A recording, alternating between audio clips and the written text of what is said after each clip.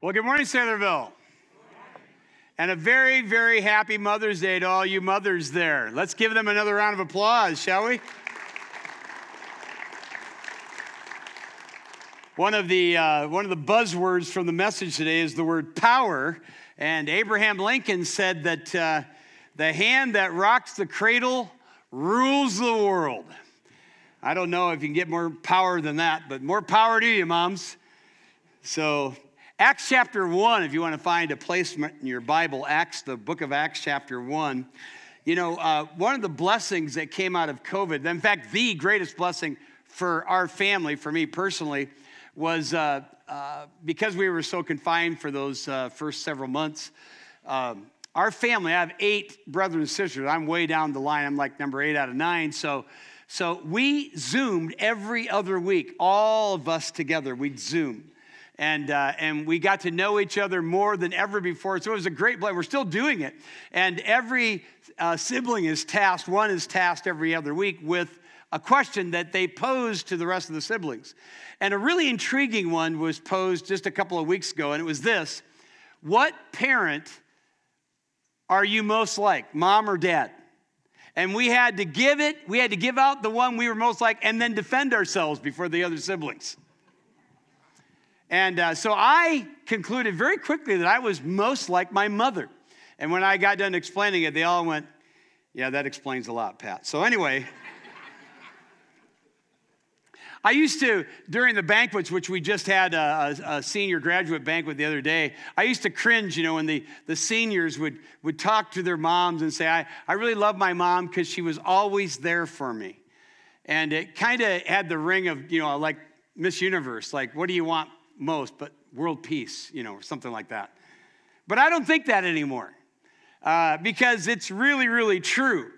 Our moms are, you know, I always think of that kid that comes running out of his bedroom into his parents' room during a lightning storm, jumps into the bed, and just scared spitless. And his mommy says, "Oh, honey, you know that you don't have to be scared. Jesus is with you." And to which the kid says, "Yeah, Mom, but right now I need somebody with skin on him." Well, nobody puts skin on like mom, amen? And so with that, I just want to give a nod to you moms and a happy Mother's Day to you that are. Let's just pray for you right now. Can we do that?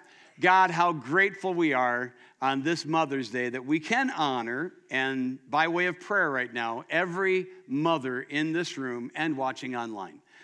Lord, what a calling, what a high calling. Arguably the highest of callings in this world, to be able to raise children for you. And to every mother that has given every effort to do so, bless them. And even the ones that didn't, just bless them today, Lord. Just be so you to the hearts of every mom in this room. And buoy them up regardless of circumstances in their lives. Because Mother's Day, Lord, we realize is a heavy day for some. But I pray you would take the heavies and lift them, that they would cast their care upon you, because you do care for them. And may we all honor our mothers on this day, we ask in Jesus' name. Amen. So with that in mind, Acts chapter 1. Now, nobody puts skin on like mom. Nobody except Jesus, right? I mean, Jesus put skin on and kept it on. Amen? Even in his glorified state. And I want to motivate you this morning to reach out to your world, to your particular world for Jesus with 3 words that come right out of the text. And let's see if you can see them. Proofs, promises, and power. And here we are, Acts chapter 1. Beginning in verse 1. In the first book, O Theophilus, first book referring to Luke's gospel, I have dealt with all that Jesus began to do and teach until the day when he was taken up, ascended. We'll see that in a couple weeks to come. After he had given commands through the Holy Spirit to the apostles whom he had chosen, he presented himself alive to them after suffering by many proofs, the ESV says. Kind of a weak translation. Some of your Bibles have a modifier there, like the New King James. Many infallible proofs. I like that. Girthy and more biblical. Appearing to them during 40 days and speaking about the kingdom of God.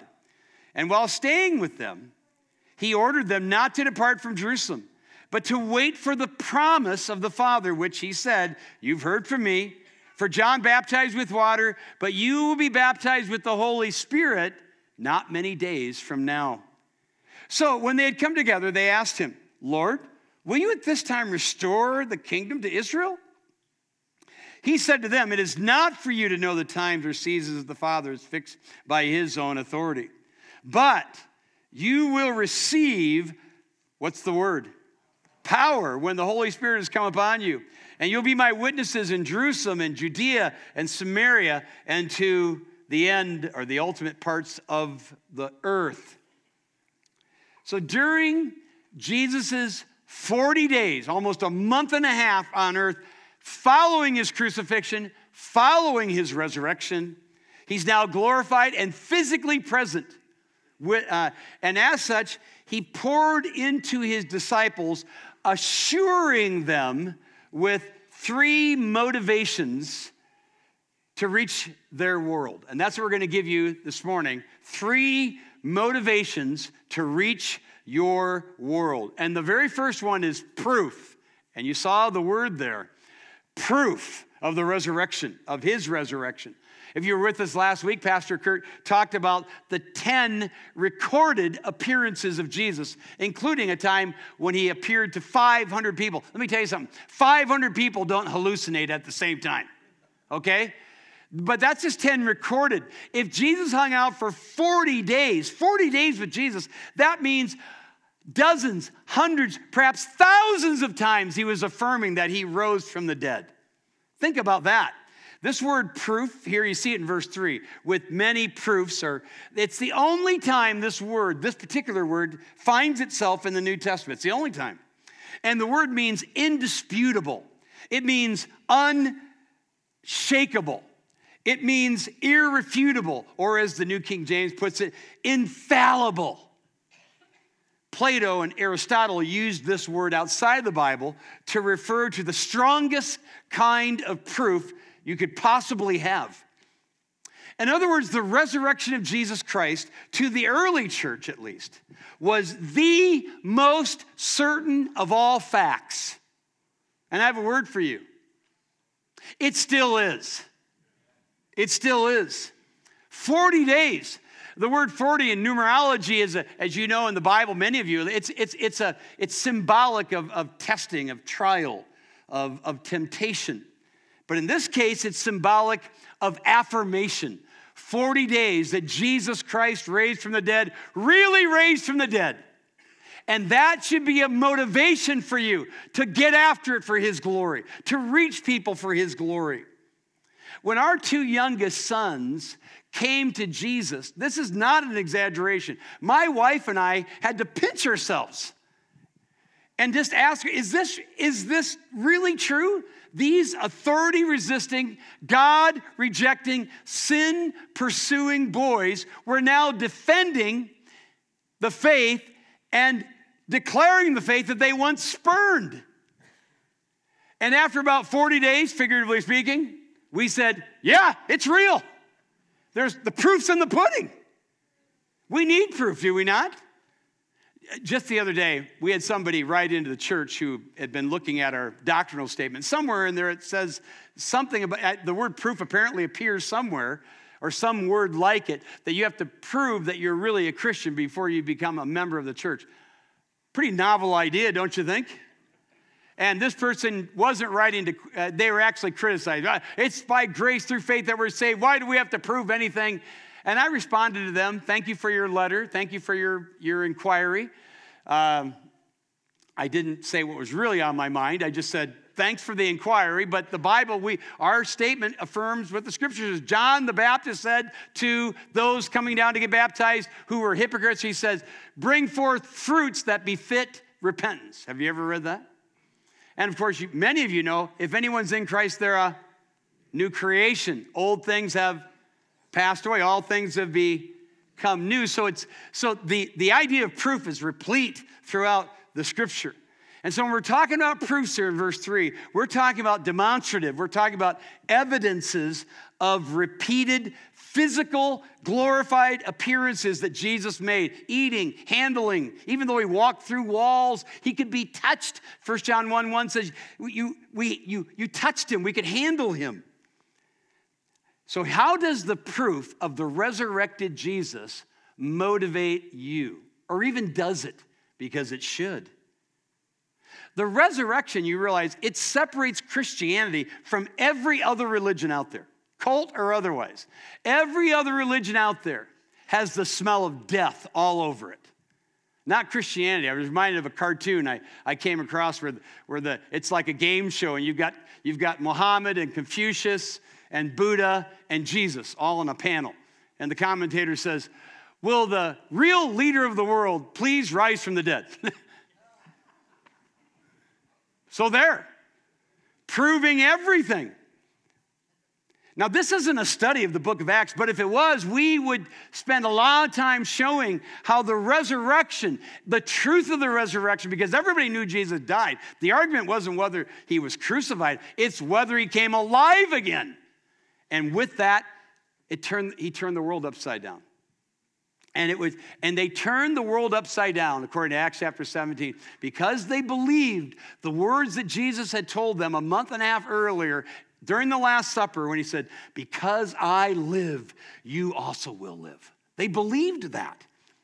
When you really believe in the resurrection, it'll change you. Even before Jesus rose from the dead. Remember Abraham?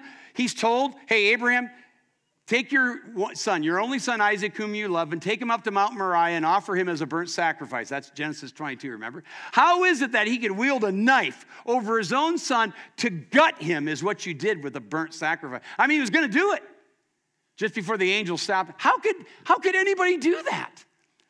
We're told in Hebrews 11, verses 17 through 19, that Abraham had in his mind the promise of God, which we'll get to here in just a moment, the promise of God, which said the seed was going to come through Isaac. He concluded God would have to raise him up.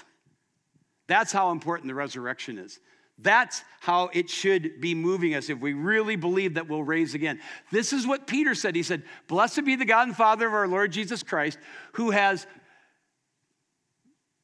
begotten us again," or caused us to be born again, watch this, "through the resurrection of Jesus Christ from the dead, to an inheritance undefiled, does not fade away, reserved in heaven for you, all brought to you by the resurrection of Jesus Christ."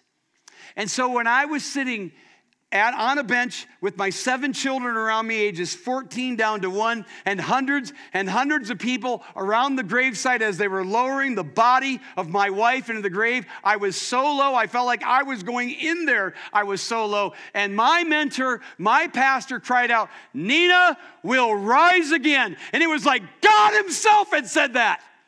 I believed it. I had believed it already. But to be reaffirmed of the resurrection just supercharged my life. And it should supercharge yours to get out there and change this world by the power of God, the world, your world, for the gospel's sake. Wes Van Fleet, a pastor and blogger, writing on the resurrection, said this a while back: "Some of us need to repent for living like the resurrection isn't true." That might be some of you. How are you living right now? Are you living like the resurrection is true? Some of you have heard the story that I've shared before of one of our missionaries. We went down, a group of us went down, helped him. He just got his 5th church started down in Brazil. And great time there, spent about 10 days with them. And as we were leaving, I had a conversation with him in the airport because I knew that his 14-year-old son had a tumor on his pituitary. It had taken out his eyesight and it was going to kill him. So they thought. And I said, "John," I'm really sorry about Josh. I just want you to know that as we leave, go back to the States, we're praying for Josh. So how are you interacting with your son? Without hesitation. John said, "Well, Pat," he said, "I had a conversation with him just last week. And this is what I said to him. I said, 'Son, it looks like you got a tumor. It looks like it's going to kill you.' here's the deal. If you're going to die like a Christian. What kind of dad talks like that to his son? I'll tell you what kind of dad. A dad that believes in the resurrection of Jesus Christ. That's the dad. His son was a faithful and fervent follower of Jesus, and he knew that if he died, he'd go to heaven. And so he was saying to his son, if you're going to die like a Christian. Make an impact in this world until he takes you out. That's what the resurrection should do to you. It should change your life. During the 1854 cholera outbreak in London, where hundreds and hundreds of people were dying, Charles Spurgeon said this to his congregation. Who is the man that does not fear to die? I will tell you. The man that is a believer. Fear to die? Thank God I do not. The cholera may come again next summer. I pray God it may not. But if it does, it matters not to me. I will toil and visit the sick by night and by day until I drop. And if it takes me, sudden death is sudden glory. That's a man who believes in the resurrection of Jesus Christ, who believed it. Do you?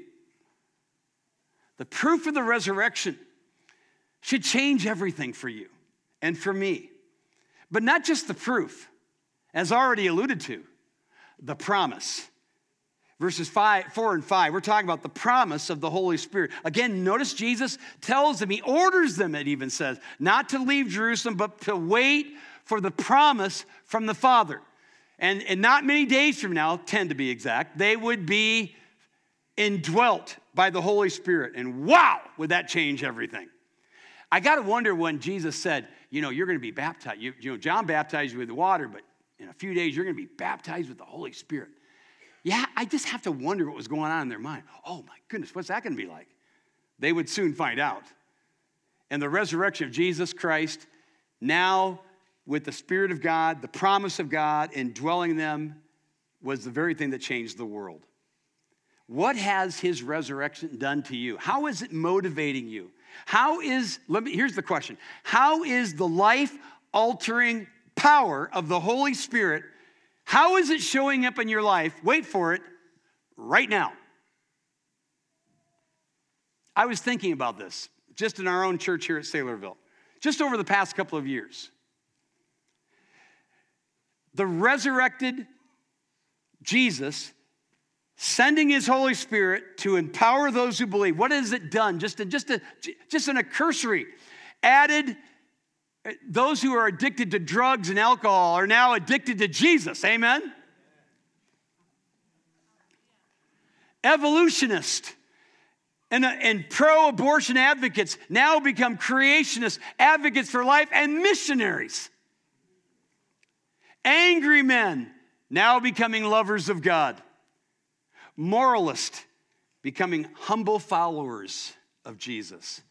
Defenders of atheism, now defenders of the faith. Agnostics, now fervent for God. Those enslaved to immorality and partying, now becoming moral and passionate servants of Christ. And then those seeing life as just a random set of chances, now seeing God as sovereignly over everything. That's what the resurrected Jesus, sending his Holy Spirit into those who are changed by the gospel. That's what it does. That's what he does. By the way, I know what some of you are thinking right now. How come my picture didn't get up there? Well, let me tell you something. There are a number of you who I thought I should put your picture up, and you would have deserved it. But I couldn't put everybody's up, obviously. And I'm telling you that because I was very sad in this process. Because a number of you came to my mind, and I thought, I can't put your picture up. I'm not saying you're not saved. I'm not saying that. I'm just not seeing a lot of progress, not a lot of transformation. Where is the progress? Where is the Holy Spirit's evident work in your life? So, and please, by the way, don't ask me after this, was I one of them? Don't do that, okay? Please don't do that. But do ask yourself this. do I possess the evidence of the Holy Spirit's resurrection power in my life right now? Do I? And speaking of power, one more motivation, and that is power. And the word is used here. Power for mission. Look again at verse 6. So when they come together, now this is Jesus telling them they're going to get baptized by the Holy Spirit in a few days. Now they come together. They asked him, Lord, will you at this time restore the kingdom to Israel? I just chuckle every time I read this. I mean, if you're a student of prophecy, God used prophecy to lead me to himself. Not a bad thing. And if you're a student of prophecy, you got your eyes on Russia and Ukraine, what's going on there? I mean, does the Bible talk about Russia? Yes, it does. Gog and Magog, mentioned in Ezekiel in the Old Testament, in chapters 38 and 39, can only refer to Russia. When is all this going to happen? Is this a prelude to the end? Is the rapture going to occur? That war right now going on, admittedly, is both deeply sad and prophetically fascinating. Would you agree? But the disciples' question to Jesus is a non sequitur. It's not what he's talking about. A non sequitur is that which doesn't connect in the conversation. Jesus was referring to power, not politics. By the way, Jesus' answer that he gave them is still a good answer today. It's not for you to know the times and seasons the Father has set forth. Remember Acts 1:7, because that's your answer to those who think they can make predictions like that. Look what they ask again. At this time, will you restore, that means to bring back, the kingdom, that's earthly, to Israel? That's political. Now, I want you to listen very carefully to these next words that I'm going to say, because they're the most important words most of you are going to hear in this sermon. Unless the Holy Spirit is empowering your life right now, it is impossible for you to see the world and people as God wants you to see the world and people. Impossible. And by the way, you say, well, I'm saved. I don't care if you are saved. You still have to be told that. That's why Paul said to the Colossians, if you've been raised with Christ, seek those things which are above, where Christ is seated at the right hand of God. Set your mind on things above, not on things on terra firma. For you died, and your life is hid with Christ in God. For Christ, when Christ, who is our life, appears, then we also will appear with him in glory. That is what God wants our focus, and it's not going to happen unless you are not only indwelt, but empowered, filled, and led by the Spirit of God. So, Jesus wasn't focusing on prophecy or politics. He was focusing on power, and not just power for power's sake. Power to proclaim the gospel to the world. In your case, your world, your sphere that you live in. And notice what he says in verse 8. You will, what power? Look, there's a word, there's a modifier. You will receive power. Do you see that there? Power from God is not conjured up from within. It's given from above. And it comes from the Holy Spirit. I have the joy of working with several military and ex-military men. Some of them have had real combat experience. All of them were outfitted by their respective branches of military.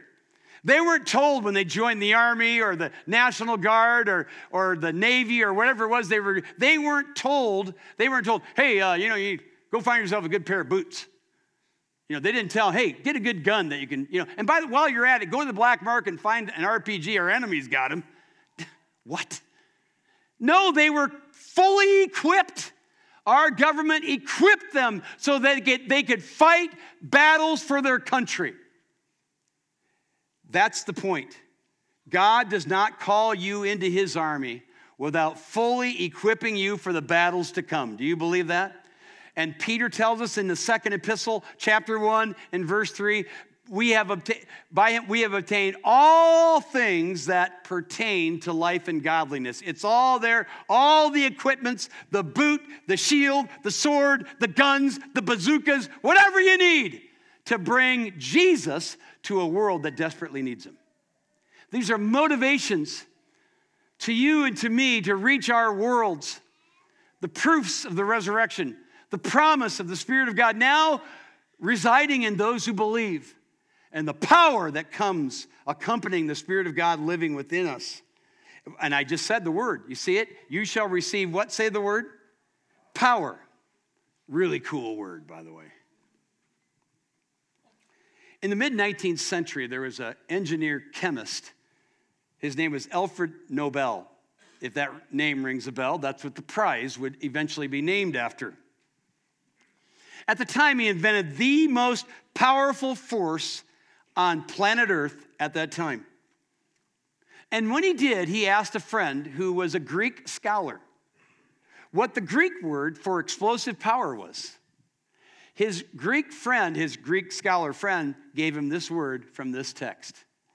And it's the Greek word dunamis, by which we get our word, say it, dynamite. And that's where the English word, all the words came in to play in different languages. From this and from that experience, the man who invented dynamite. But hear this. In fact, he said, I'm going to call my discovery by that name. And that's what he did. Hear this, though. The power the Holy Spirit brings is not just for courage. And if you read the book of Acts, it is that. I mean, it'll say, Peter, then filled with the Holy Spirit, spoke to the council. No question about it. It had to do with courage for sure, but much more than courage. The power the Spirit of God gave is the power, now watch this, the power to see as God sees. Your life, this world, your job, your family, your kids, your ambitions, your aspirations. When the Spirit of God is leading you, when the Spirit of God is empowering you, when the Spirit of God is filling you, you see everything differently. And your priorities change. Your earthly goals become less earthly and more Christ-centered. In fact, I've noticed from time to time, there are lots of power verses in the Bible. Like if anyone's in Christ, they're a new creation. Old things are passed away, all things become new. Many of you know that verse. And some of you know the verse a few verses earlier where it says, the love of Christ constrains us. I love that too. But sometimes in the sandwiched between power verses in the Bible are really important verses we just sort of scoot over. Let me give you one right here, right between the two I just quoted. From now on, Paul wrote to the Corinthians, we regard no one from a worldly point of view. Have you ever read that? Though we once regarded Christ in this way, not anymore. That's what happens when the Spirit of God comes into your life, takes over your life, and controls your life. And only the power of the Holy Spirit can point our hearts and our heads vertically towards pleasing God and horizontally toward winning men, which is what our call is. Amen? So he goes, you're going to receive power, dunamis, dynamite, when the Holy Spirit's come upon you. And you'll be my, what's the word? Witnesses. You'll be my witnesses. That's a great word too. It's the word martyrios or martyros. It's a word which basically, martyros, we get our word martyr from this word. Ironically, most of these men that Jesus was talking to would be martyred, all but one. And so Jesus says, you're going to be my witnesses. And they were standing in Jerusalem at the time. And he says, you'll be my witnesses in Jerusalem and in Judea and Samaria and to the uttermost parts of the earth. And that's exactly how the book of Acts unfolds. That's exactly how the gospel unfolded. That's exactly how it came to us. Thank you, amen. We're the uttermost parts of the earth. I want to draw your attention as I conclude to one little word in the very first verse. There it is. Look at it. In the first book of old Theophilus, I dealt I have dealt with all that Jesus, here's the word, say it, began to do. When Jesus died, he said, it is finished. The work of redemption was accomplished. But the work of proclamation had just begun. How important are these words of Jesus? Consider this. These are the last recorded words he ever said before he ascended into heaven. What more do you and I need to proclaim the good news? We have the proof. We have the proof of the resurrected Jesus. Do you believe it?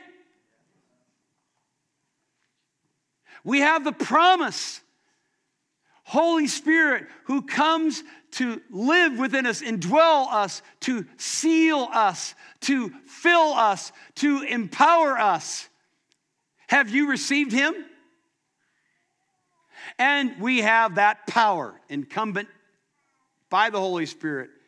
Do you possess it? That's the question. Do you possess it? Because some of you don't. Some of you just don't.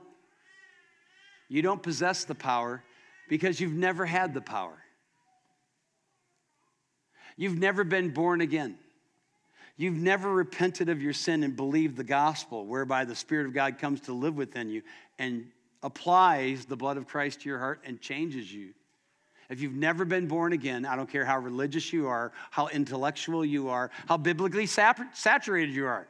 There's a lot of Bible scholars that are going to hell because they've never been born again, born of the Spirit.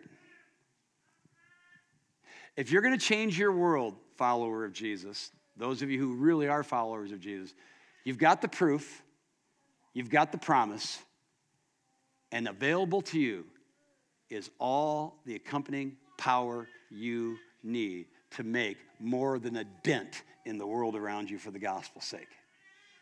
But if you don't know Jesus, that's where you start. Repent of your sin and believe on him. Church, let's change this world.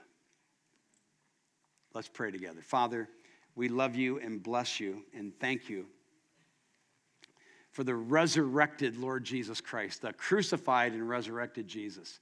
And for this commission, and we're going to look at it in a more classical way in a week. But I pray, dear God, that your people who know you will embrace these motivations of the proof that's there that you are, Lord Jesus, the risen Savior. The promise received, the Spirit of God living within us, and the power to go into the world and change it for the gospel's sake. I pray for those, Lord, in this room and watching online who have never been changed by the power of the gospel. And if that's you, dear friend, humble your heart right now. Acknowledge your sin right now. Lord Jesus, I am a sinner. I believe you died on the cross for me. And I believe you rose from the dead. I believe it. Can you say that from your heart? And then trust him right now. Lord, I trust you as my personal Savior now and forever. May your Holy Spirit change me, empower me, so that I might touch others for your sake. And God, we pray as we go from here with proof, promise, and power, we'll change the spheres in which we live. For we ask these things in Jesus' name, and all God's people said, amen. Let's stand.